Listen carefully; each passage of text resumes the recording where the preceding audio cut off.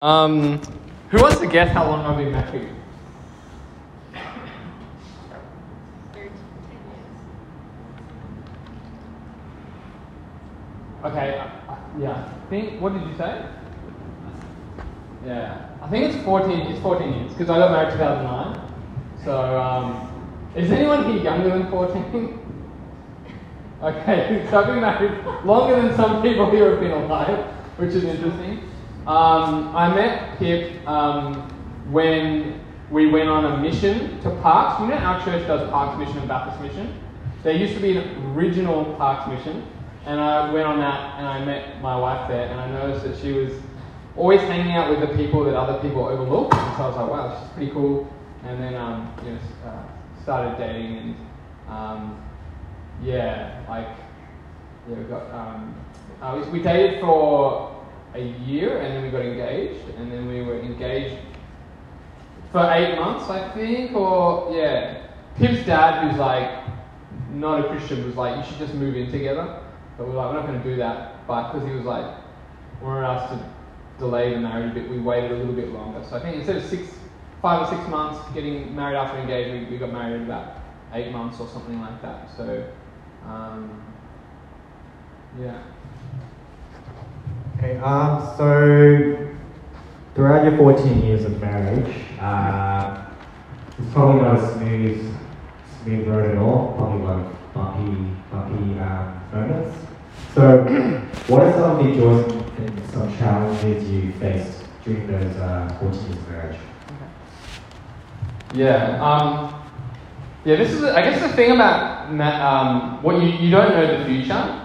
And so you don't know, you might have a plan for your life, but it might turn out completely differently. For example, you might have a kid who is handicapped, or your spouse might have an accident, or you lose your job, or your spouse falls away from Jesus, which is why it comes back to that covenant idea. You have to come back to placing your security in Jesus, because you just don't know. So some difficult bits were when we were dating and when we had just got married. My wife was like heavily depressed because of her like family upbringing, so she had to like see a lot of counsellors and stuff like that. So it was pretty rough, and I feel like she took it out on me a fair bit, like with getting angry, and just because she's so emotional.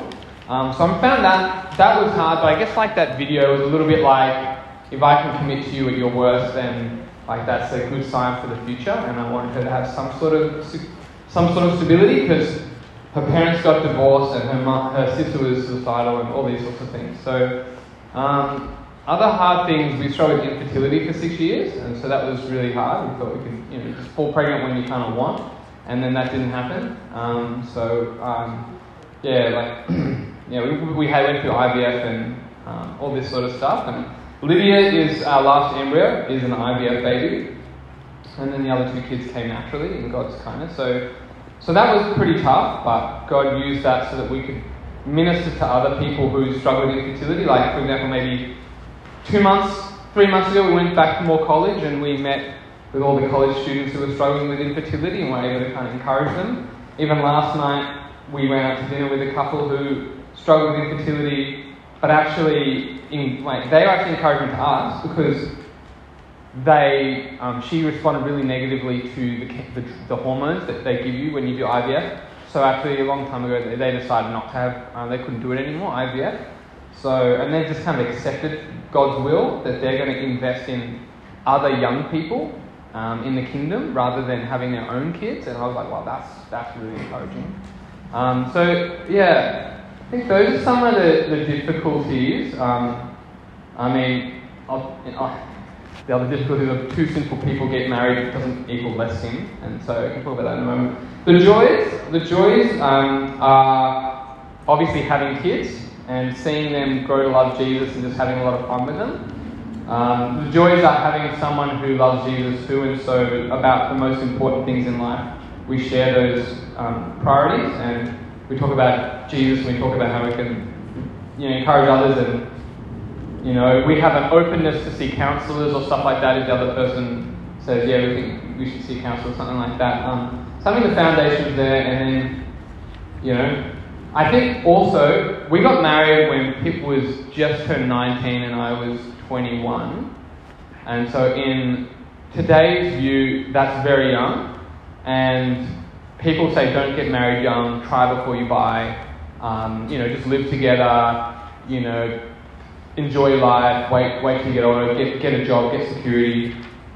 And I think, if my commitment was, Lord God, if I believe what God says in Matthew 6, which is God provides for us as we seek first the kingdom, and marriage is a good thing, then He's going to provide for us. So Pip was still studying when we got married, and I was working as a personal trainer, but I wasn't making a lot of money. And so we didn't have much money, but we got married, and God's provided for us ever since. And the other cool thing about that is, because we got married at that early, I was in the middle of my studies. Pip was still studying.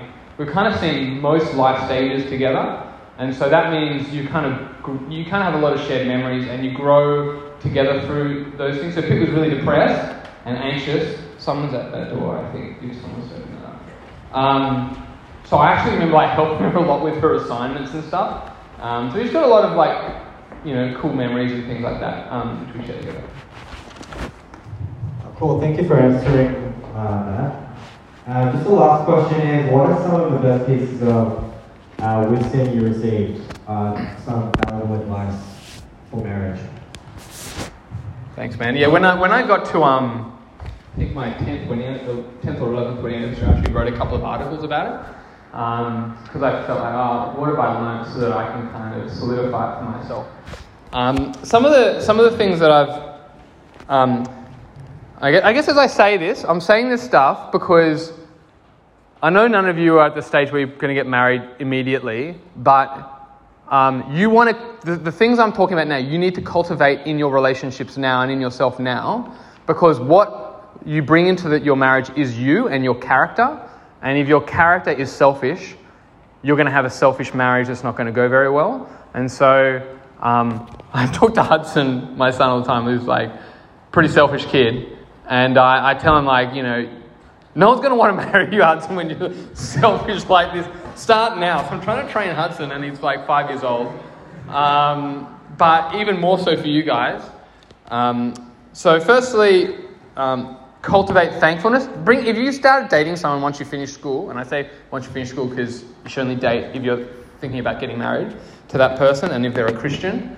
Thankfulness together. So at night, Pip and I, not always, but sometimes, say to each other, what are 3 things we're thankful for?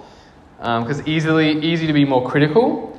2, because the worst thing about marriage is you and your me first attitude. If you're selfish now, you're going to really negatively impact your marriage and your spouse, and you're going to think the other person's the problem. So what I would say to counter the me first attitude is, 1, you've got to focus on your faults and on your spouse's needs. You can apply that to any relationship, friends, girlfriend, boyfriend.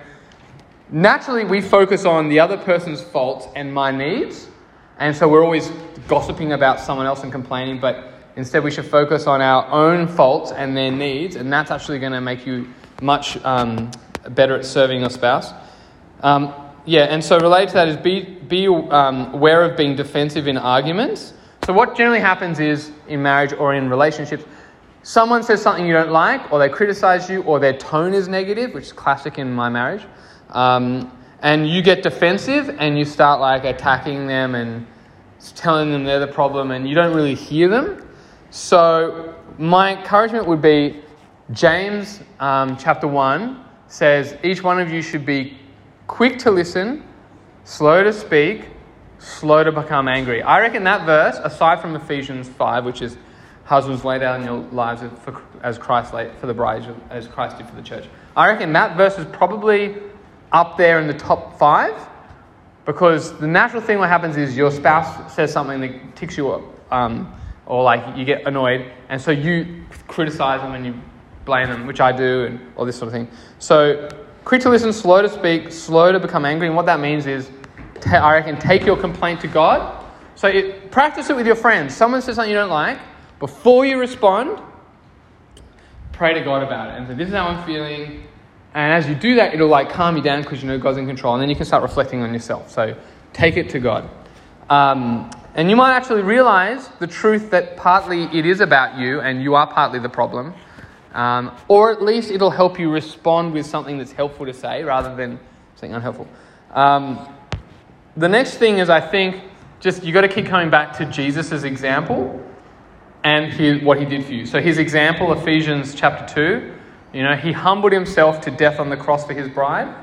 So your attitude, Ephesians 2 says, let everyone among you have the same attitude as Jesus, which is to put others' interests first. So you should be starting each day, how can I serve my friends? How can I serve my girlfriend, boyfriend? How can I serve my wife?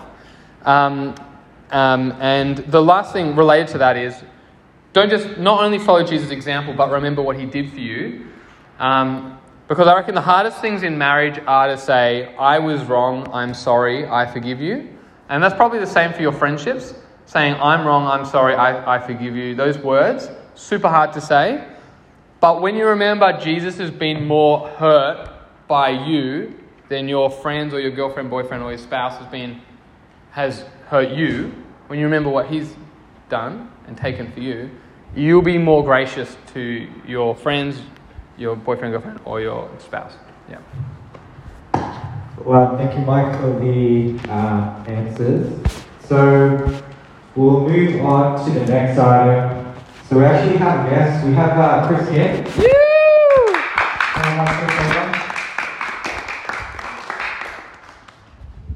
So I'll just turn the mic over to Chris and he'll just make a few announcements.